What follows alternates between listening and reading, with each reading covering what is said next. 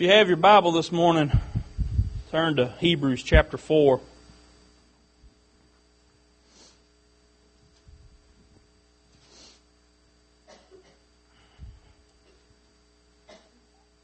Hebrews chapter 4. We'll start reading in verse 9. Let's go to the Lord in prayer before we go any further. Lord, I just come to you right now, Father, and I thank you for your Spirit that I feel here right now.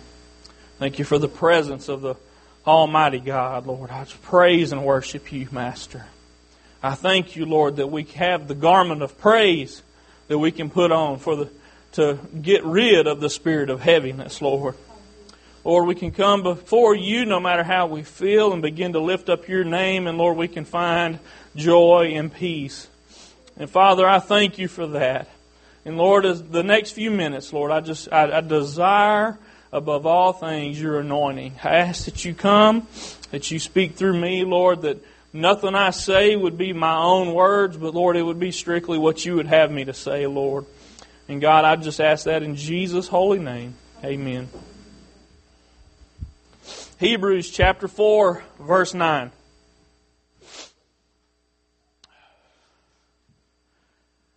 There remaineth therefore a rest to the people of God. How many of you are tired? You want to rest? For he that is entered into his rest, he also hath ceased from his own works, as God did from his. How many of y'all have ceased from your works? I bet I don't see many hands come up.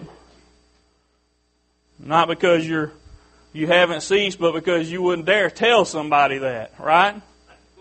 You wouldn't dare tell somebody, no, I ain't working no more. I'm too tired. Verse 11, let us labor, therefore, to enter into that rest, lest any man fall after the same example of unbelief. Let us labor, therefore, to enter into that rest. So you see, and you know, this is a common principle today. First you go to work, then you come home and rest, right? So you can get up and go to work the next day. It's no different in the kingdom of God. First you work, and then you enter into the rest. But where do we find ourselves today? We try to swap that around a little bit, right? Think, well, I'm a Christian. I've accepted Jesus as my Savior. I think I deserve a little rest. This ain't the time to rest, though. There's plenty of time for resting later on. In fact, it's unlimited time later on for rest. You know, the bad thing to me about coming home during the week is knowing I got to go back to work in the morning, right? When I was in the Army, I couldn't even enjoy my weekends because on the way home Friday from work, I was thinking, you know what, I only got 2 days. And I got to go back to work Monday. Just ruined my whole weekend because all I can think about is having to go back to work. But when we enter our rest in the kingdom of God, when we leave this life and go join Him in heaven, it's eternal. See, when I was in the Army thinking about Monday, I couldn't enjoy my rest because I knew I had more work to do. That time was just wasted. And I would try to go do some things because I knew I had just a limited amount of time and I better get it in now because who knows what's going to happen next week. Well, see, when in the kingdom of God, now y'all listen, this ain't nothing anybody here don't need to hear, I promise you. In the kingdom of God, you've got this eternal promise that you can work now. And when this life is over, you've got eternal rest. Eternal rest. So let's not focus on, I better get a little rest now while I can, because the time is drawing near. The time is drawing close when you won't have an opportunity to work anymore. There's plenty of time for rest later on. Plenty of time for rest later on. I'm not here to beat up on y'all today. I want this to be an eye-opening experience. I want you to see that you may have been wasting time. I'm not pointing the fingers at you. All of us can say that. I guarantee you there's not a soul here today that can't say, I have wasted a good deal of time that God has allotted me for service to Him. You see, this is not the time to rest. He never told you, come unto me. Yeah, He said, I'll give you rest. He didn't say, you won't have any work to do. What did He say? Take my yoke upon you. That indicates that you have work to do for Him, right? And then I'll give you rest. You see, He knew the order. He knew what order it should have been done in. Y'all are awful quiet today. I don't know if y'all are just tired or what, but there is heaviness in this place. I don't know what you went through this week, but I guarantee you I probably went through some worse things.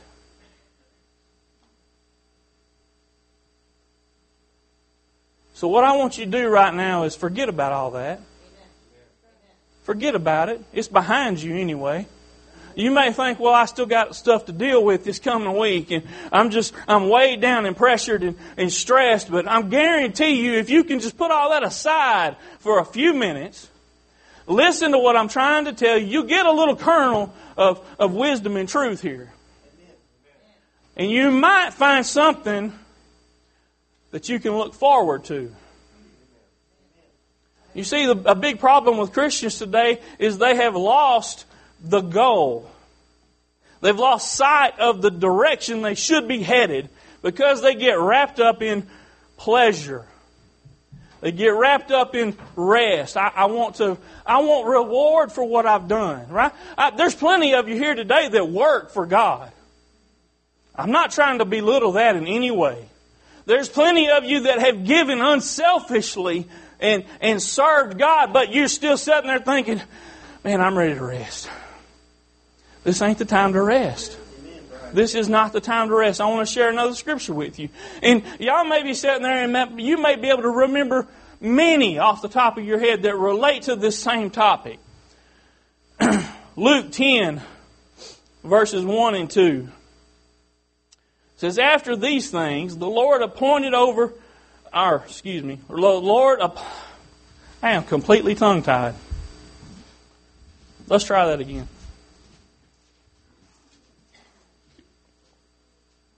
Luke chapter 10, verse 1.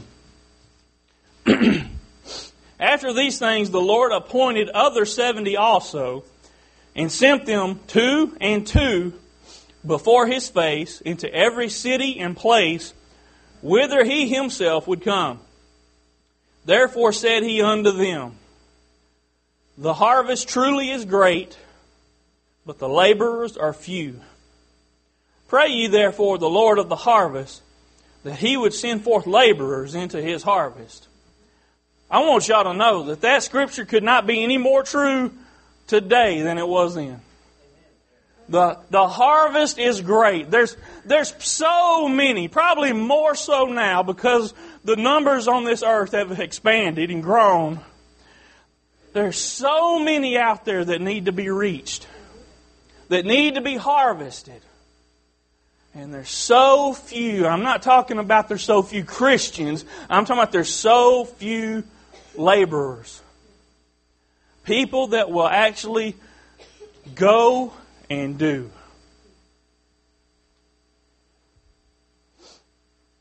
I already told y'all this morning I wanted volunteers. See, I'm gonna push you. And in some ways, I believe that's my job. To make you stretch. To give you something to look toward. The Bible says without vision the people perish. Man, anytime. Come on. Whenever you want to. Without vision, the people perish. That means you need to see what you're going toward. And that's my job, is to listen to God, to take that direction from Him and then give it to you, to show you where you need to be headed. And I'm telling you right now, the Word has not changed. The Word still says, the harvest is great. Jesus sent those disciples 2 at a time into places that they could reach people, right? What was the purpose? What was the purpose? To show them what they needed to be doing, right? So that they could reach people that didn't know where they needed to go, what they needed to do. Look, there's still people today that don't understand. They may have heard the name Jesus before, but they don't understand who He is. They may think that actually spells Jesus. Right? They don't know the name Jesus any differently from the name Jesus. It's just letters to them. But you can go and reach those people. And you may be sitting there thinking, I don't have the ability to go talk to people. Bull. Okay? Bull. And you may think that's kind of off color. I don't care. Listen to me today. Listen to what I'm telling you. You need to wake up. We, as a church body, need to wake up. We need to see that the time is drawing short for these people. If they were in an airplane and you knew the plane was going down, don't you think you'd want to hand them a parachute? Or at least, by God, show them where the parachute is. The time is drawing short. I don't know how else to get this across to people. I don't know how to wake people up, but the Holy Spirit's speaking to you right now. He's telling you. You know, we can sit here and, well, I'm taken care of and I'm going to rest. Some of you older folks are probably sitting there thinking, I'm glad there's a bunch of younger people here so they can do some of the work. I've worked all my life. They can handle some of it. You're wrong. You're wrong. Some of you younger ones are sitting there thinking, what in the world could I do? I don't know anything. How can I help somebody? You're wrong. Courtney, how long have you been saved? 5. How many people have you led to Jesus?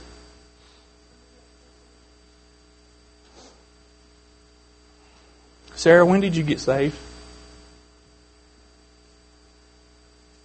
How many people have you led to Jesus? How many people have you told about Jesus?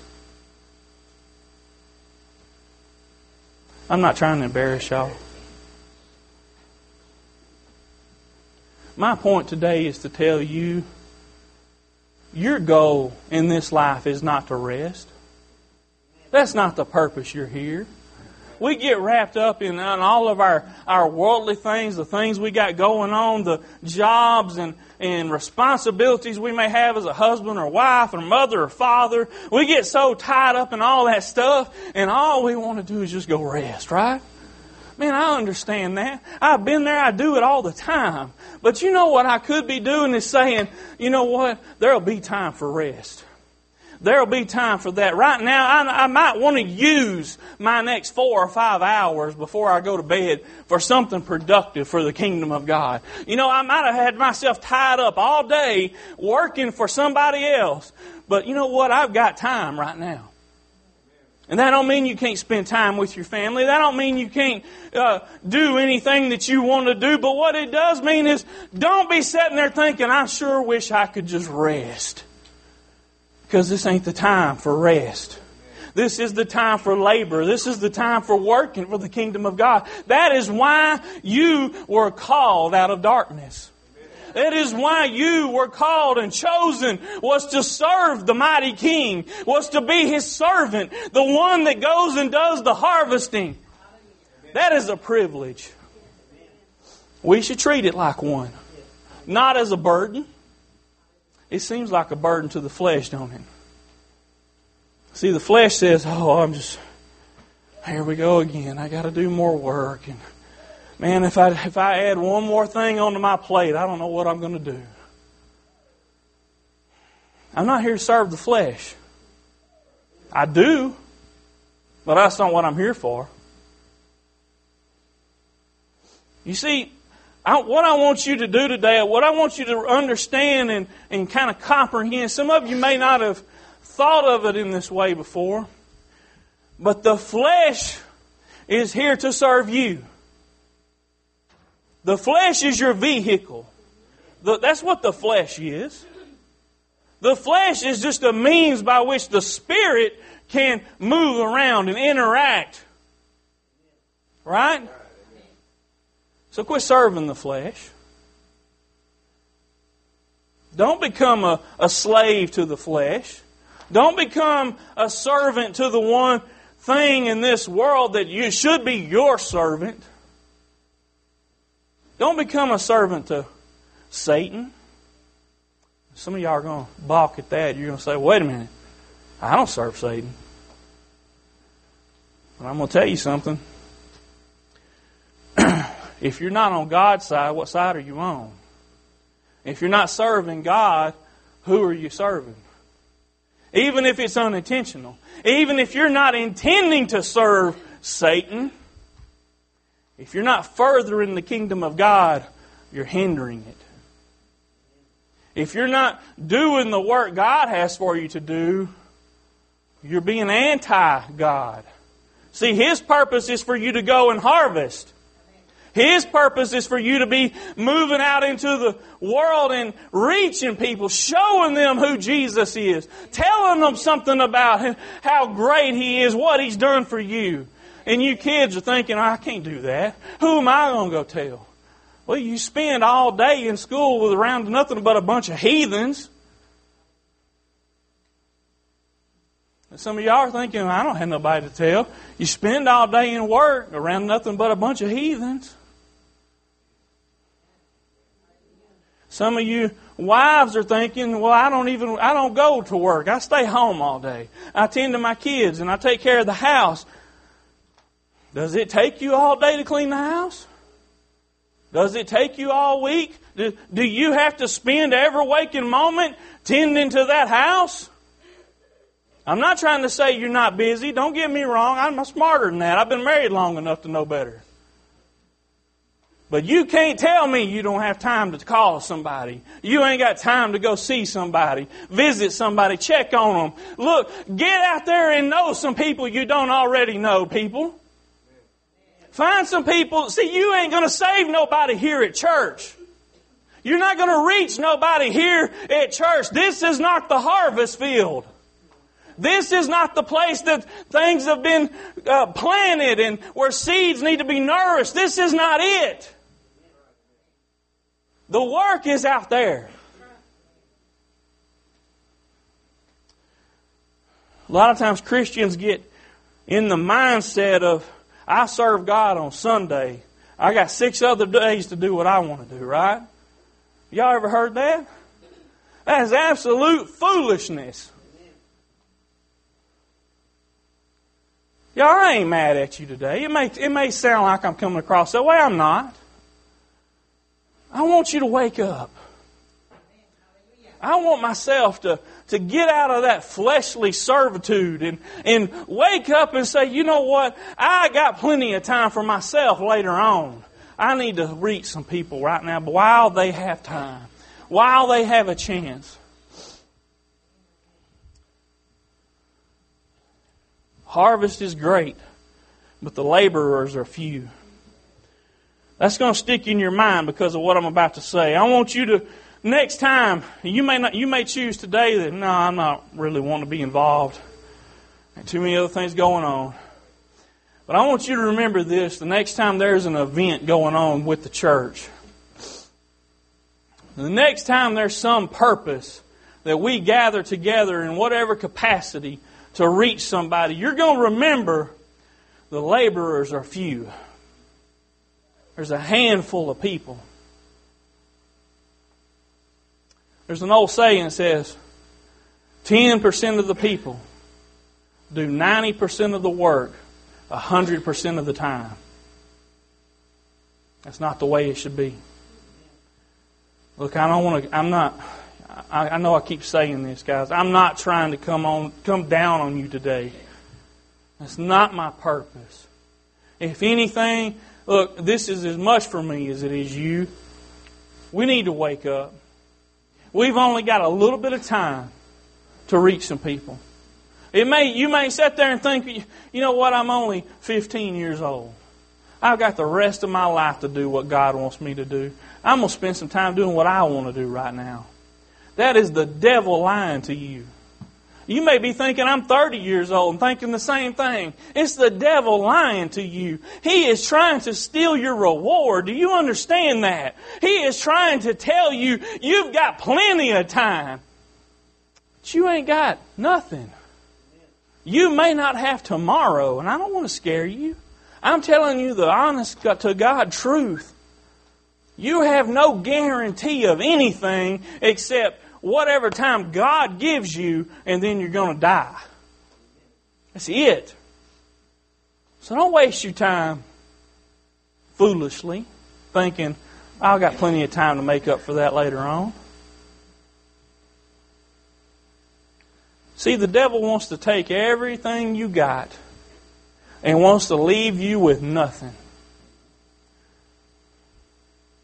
There's a lot of Christians today that think, well, I got plenty of time. I'll serve God when I get a little older and don't have so much going on. You know, we stay so busy with the kids and doing this and that. I've got plenty of time to serve God later.